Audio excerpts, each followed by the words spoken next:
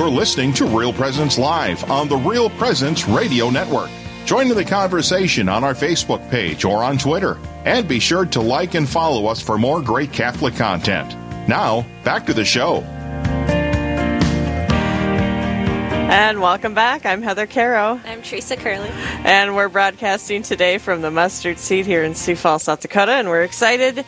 Deacon Thomas Rausch is in the house. Hello. Good morning. How are you? Good. It's good to be with you. That was the mom attempt at being cool. That was good. I went and visited my daughter at college this last weekend.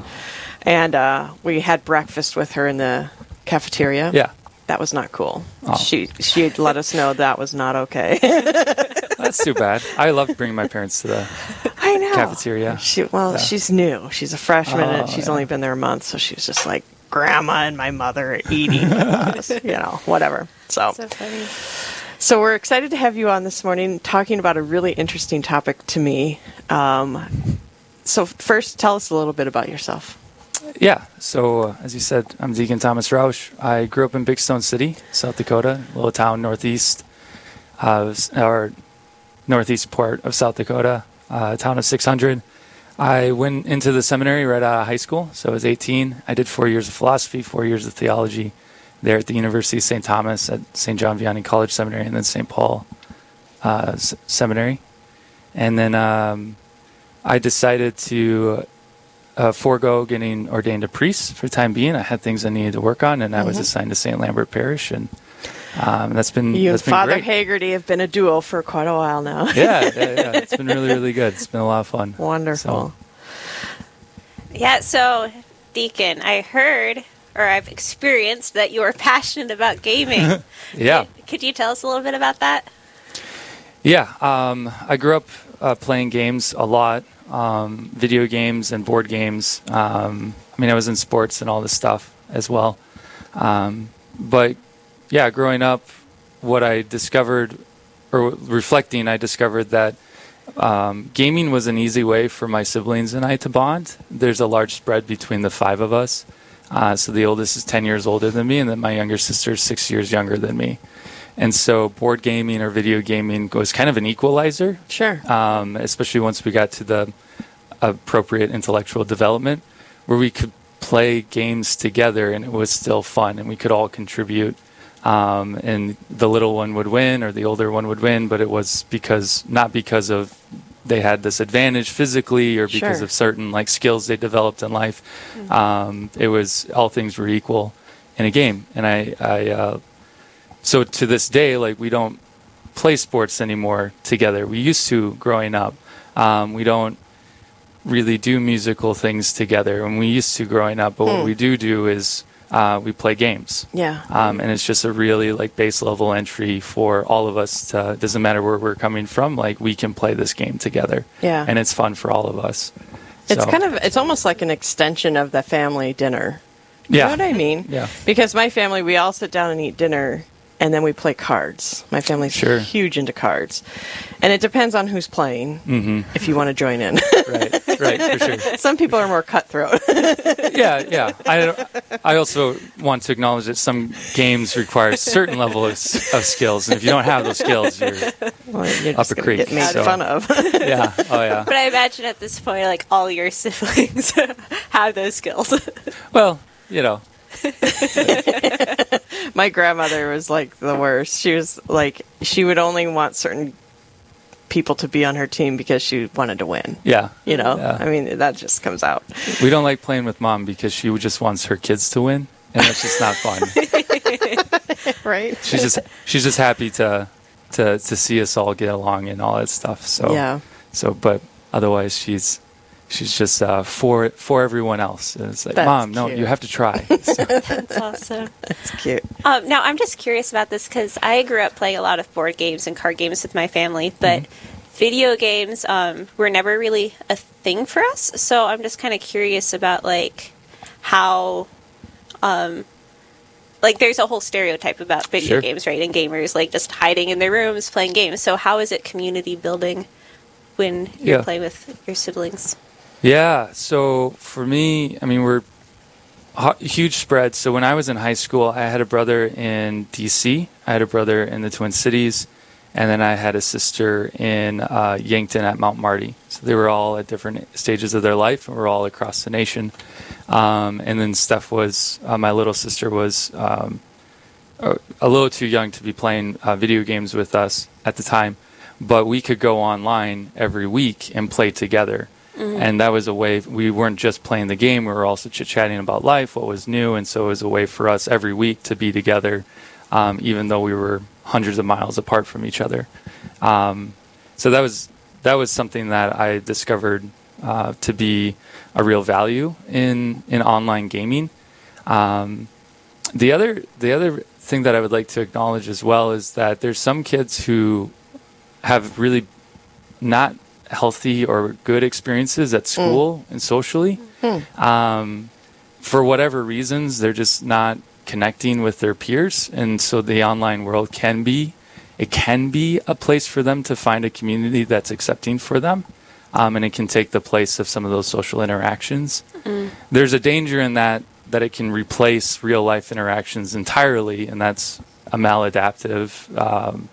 It's maladaptive to their development as they go along in life. But for the time being, we all need community, and so the internet can be a place where we can connect with other people in a safe environment. And so I think there's a value there that needs to be acknowledged, but also with a caveat that it can't just be that, you know. Right. Totally.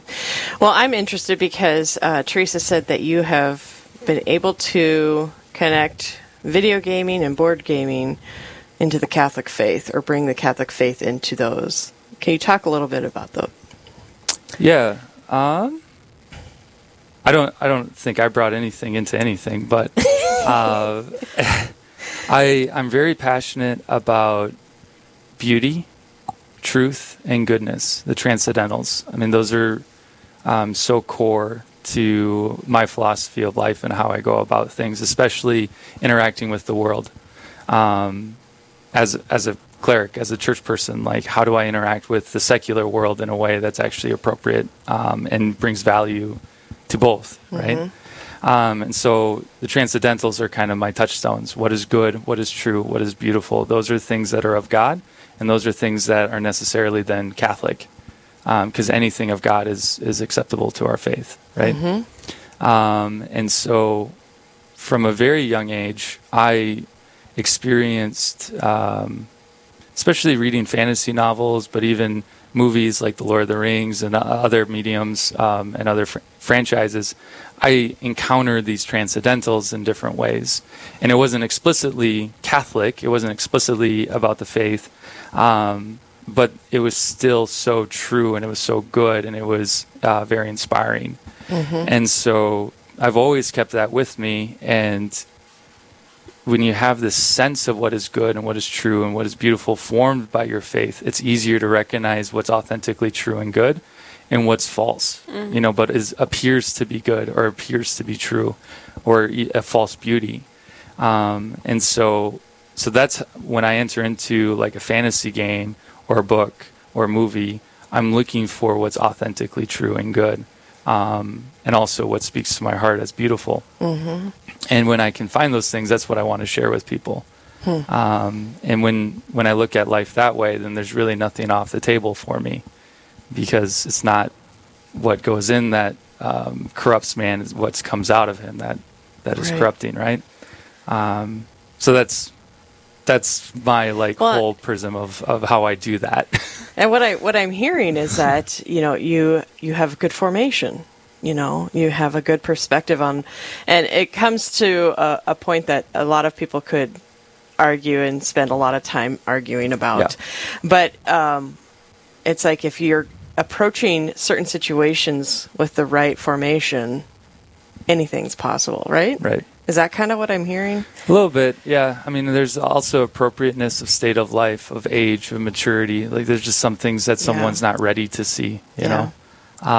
There's some things that people are not capable of maturely receiving in such a way that they can sift through the lies and find the truth, right? Yeah, right. Like, that is part of what has to happen when you're engaging with the secular culture. Right. But But like we're also called to be engaged with our society. Well, right now, what's really popular, and I don't even want to say popular, but what is like really speaking to people's hearts right now is games. Like the board game culture is really blown up in America, in the world, really. And fantasy, epic fantasies with like the Lord of the Rings started it, but with Harry Potter and Game of Thrones and some Star Wars, those franchises really speak to a lot of people. So it's something we can't really ignore, and yet there's elements in it that aren't safe for us as Catholics, or that are contrary to our faith. We need to still be able to navigate it, and I don't think we have to exclude that to just the experts of theology or the bishops to like sift through that stuff. I think we have a heart that can recognize the truth as well. Yeah. So we need to recognize that that is what we have to be doing. Yeah. So instead of ignoring it and pretending it's not there. Right. I gave a talk at a Theology on Tap a couple years ago about that, about instead of being a passive receiver of media or entertainment, I'm actively engaged in what I'm doing. And so too often we're just letting Netflix go to the next episode, right? But instead, are we actively engaged with what did I just watch? What was it actually communicating about the human person and what it means to be human and what are our purposes in life? Am I actually engaged in media in that way? Because if I'm not, then I'm just letting it form me in its image. Wow. Well, if you're just joining us, we're talking with Deacon Thomas Rausch. He is with the Diocese of Sioux Falls, and we're talking about evangelizing through gaming. But it's kind of taking a little bit of a turn towards how we can be in the secular world and still be Catholic. And I kind of want to keep going down that vein, if that's okay. Sure. We're going to take a quick break, and when we come back, more with Deacon Thomas Rausch. I'm Heather Caro. I'm Teresa Curley. And we're going to be right back with more Real Presence Live right after this. This is Real Presence Live, where the focus is not on the evil around us, but on conversion and mercy through the good news that is always good. We're local, engaging, and live on the Real Presence Radio Network. SJ Machine, proudly named after and dedicated to St. Joseph, provides quality machining and induction heat treating to a variety of industries. Just as St. Joseph worked diligently to meet his family's needs, SJ Machine strives to understand and meet your production needs. Prototype to production, working together toward success. SJ Machine can be reached at 701-347-0155 and are a proud supporter of the Real Presence Radio Network. Hello, this is Mike Kidrowski, the Director of Advancement for Real Presence Radio with today's Plan Giving Minute. Philanthropy is an expression of your generosity with the understanding that your gift to the church will make a difference. There are many ways in which you can make a gift to further God's work. Most of us are familiar with cash gifts we give regularly to Real Presence Radio.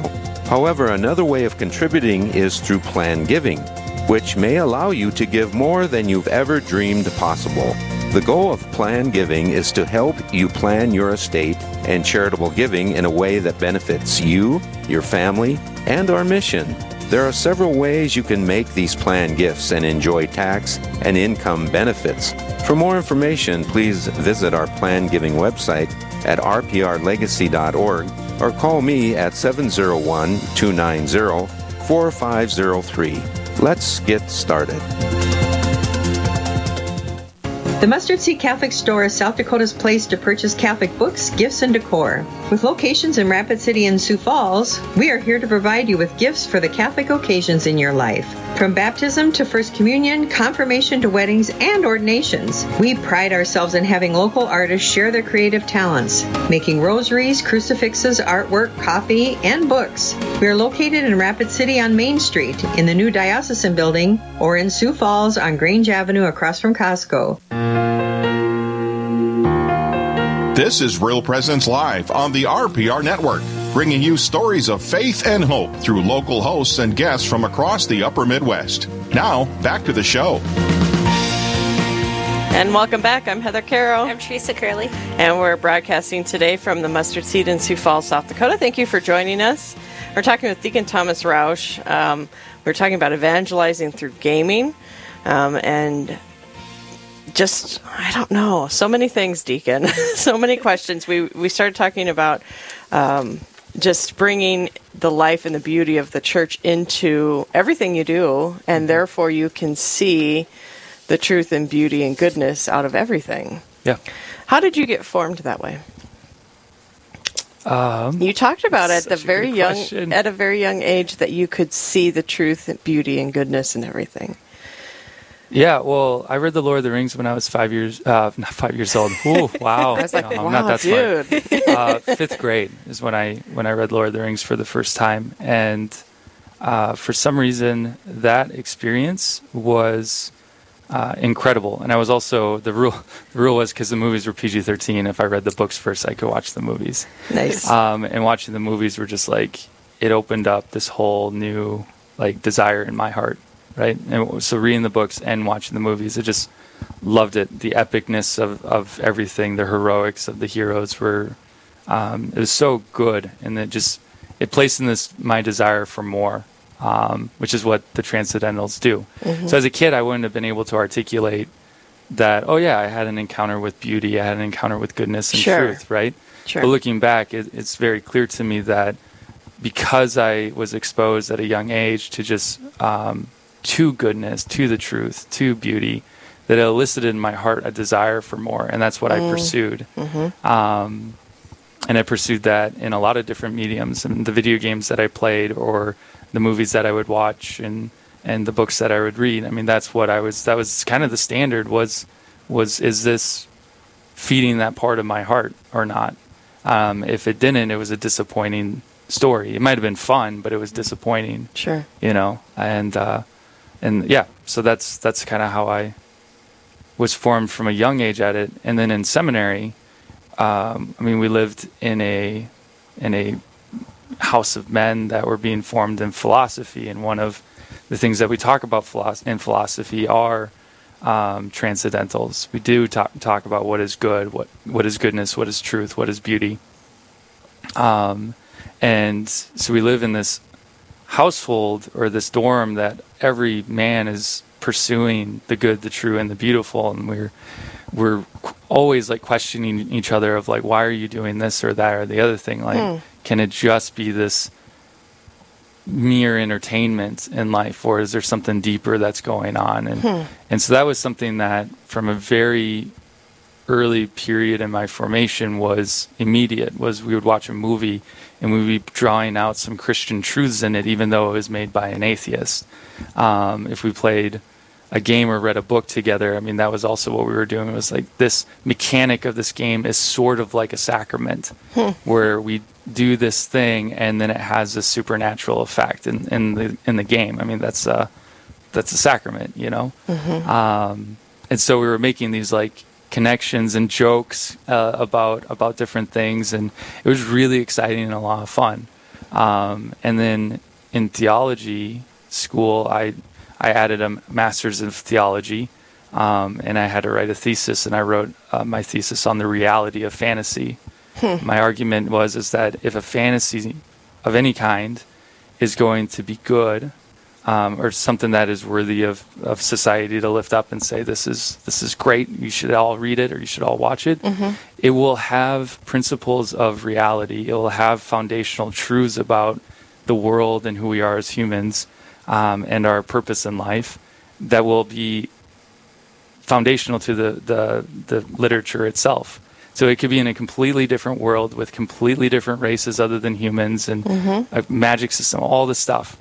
But it's saying something true about our human experience. And if it didn't do that, it wouldn't be relatable. And so how could I call it good? You know, like, I don't know what these aliens are doing. They have like completely different values, and you know, all that stuff. So that was like, so my formation has been really heavily engrossed in this genre, but even this kind of idea of how to look at the world, how to look at anything. Well, and I think it's interesting too, because I think what's kind of exciting, because I enjoy sci-fi, Star Wars and all of it. And I think what's kind of exciting is that we tend to put God in a box. And in my mind, I'm always like, but you never know. It's a big universe out there. That's right.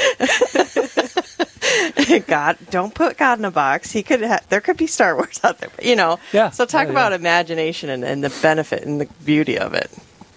Yeah. So on a base human level, our imagination is designed to help us prepare for future events, right? So when we are using fantasy or fantasizing, let's say, that has connotations, but if we're just using it to fantasize about a future encounter with someone, it's really to help prepare us to what am I going to say to this person, right? Or if the worst were to happen, how would I react? Right? And so it's almost like this training ground for the brain of when these things happen, I'm going to do this stuff, right? So that's for a future event. But what also is really nice or a cool thing about the imagination is that it takes on an analogous way of how God created, right? So God had a plan of how he created the entire cosmos, right? And he executed that plan according to his idea of it in an analogous way, right? Because God doesn't do this process. It all just happens, right, for him. But for the creator, he has to first imagine what he's going to do, and then he puts it on paper, or he creates it in the artwork, or he speaks it. Yes, yeah. And for what I love about fantasy, and this is getting off topic in a sense because it's more my thesis than it is what we're talking about today, but for the creator, for the person who is has the idea and then makes it, he is being like God in how that God created from this idea and this plan that God had. The creator is imitating God when he makes something. And so that's the beauty of imagination and creativity, is that when we make something new, the process of making something new is similar in how God made something. Wow. The difference is that God's is perfect and it conforms to his will perfectly. Ours is imperfect, and we get super disappointed with the end result because it just isn't quite what I thought it would be and what I wanted it to be and all that stuff. But beautiful. Yeah. In his image. Yeah. Right. That's exactly. so cool. And sort of how creation can tell us something about the creator, right? About God. Same with the human artist, right? So that's another beautiful thing about creativity and imagination, is that when you make something outside of yourself, you put something of yourself in it, right? It's a reflection and an image of who you are. And that could be dark parts of you, and that could be really good light parts of you. And both are beautiful. Light casts shadows, and we're very multifaceted people. And so if we just had the light without the shadows, the light wouldn't be as bright because we wouldn't have anything to compare it to. Sure. But the light is brighter than shadows. So, wow. So we have to keep that balance. I love it. Well, if you're just tuning in, we're talking with Deacon Thomas Roush from the Diocese of Sioux Falls. We're talking about evangelization through gaming, but also just all the fun and imagination that goes into gaming and playing games. So let's switch gears a little bit and talk about how you're creating community with gaming at St. Lambert's. Yeah, so I'm assigned to St. Lambert Parish here in Sioux Falls, and we've had a couple of opportunities to do a board game night. So really simple. It's not a simple board game. Well, you said that. I don't know. I've only heard about it.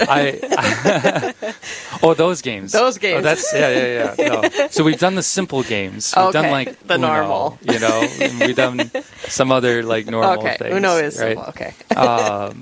And it's just fun. It's a good community thing to do. Just people can come. It's natural and normal, and it's a good time, right?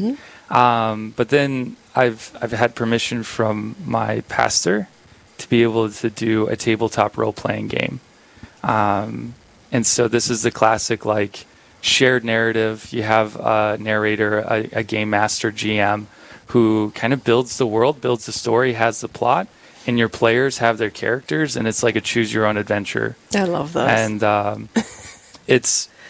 it's really neat to see the kids' imaginations and their creativity come out in the gameplay, but then outside of the gaming as well. They'll go and draw their character, or something will happen in the game, and they'll they'll try to recreate that in the work that they're doing. And we have some really incredibly talented kids who have used this as an opportunity to be even more creative than just the gaming experience. The way I make it specifically like Christian and not just another game that we're playing is that because they have a character, and characters aren't static, otherwise they're boring, that they're creating a saint, essentially. That this character that they're playing on in this grand adventure is on their first steps towards sainthood. And so what was their past? Where were they before?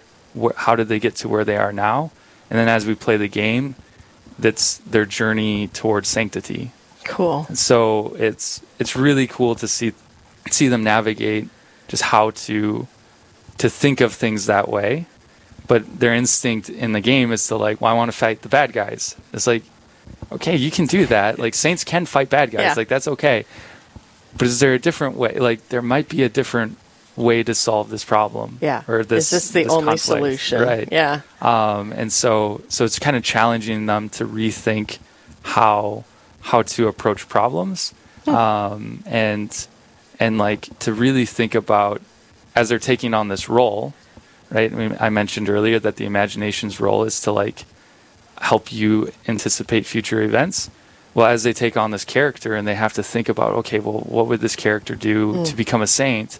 They're using their imagination of like, what would I do in this situation so that it's most like a saint? And so I hope in a sneaky way I can like be almost like training these high schoolers to be future saints because they've been going through the process in their head of like dissecting or discerning what this problem actually like invites them to respond in a way that's actually Christian, a way that a saint would, or a way of love. So you're going to have a lot of people that are going to want to know how you do this. So St. Lambert's, Deacon Roush. St. Lambert's plug again. That's right. Well, thanks for joining us. We're up against a hard break here, so thank you, Deacon, for joining us. It was a quick half hour. We'll have to have you back. Oh, it was a pleasure. Love talking about it. I'll come back anytime you want. All right. So. Stay right with us, folks. Father Stephen Jones on the other side. We'll be right back.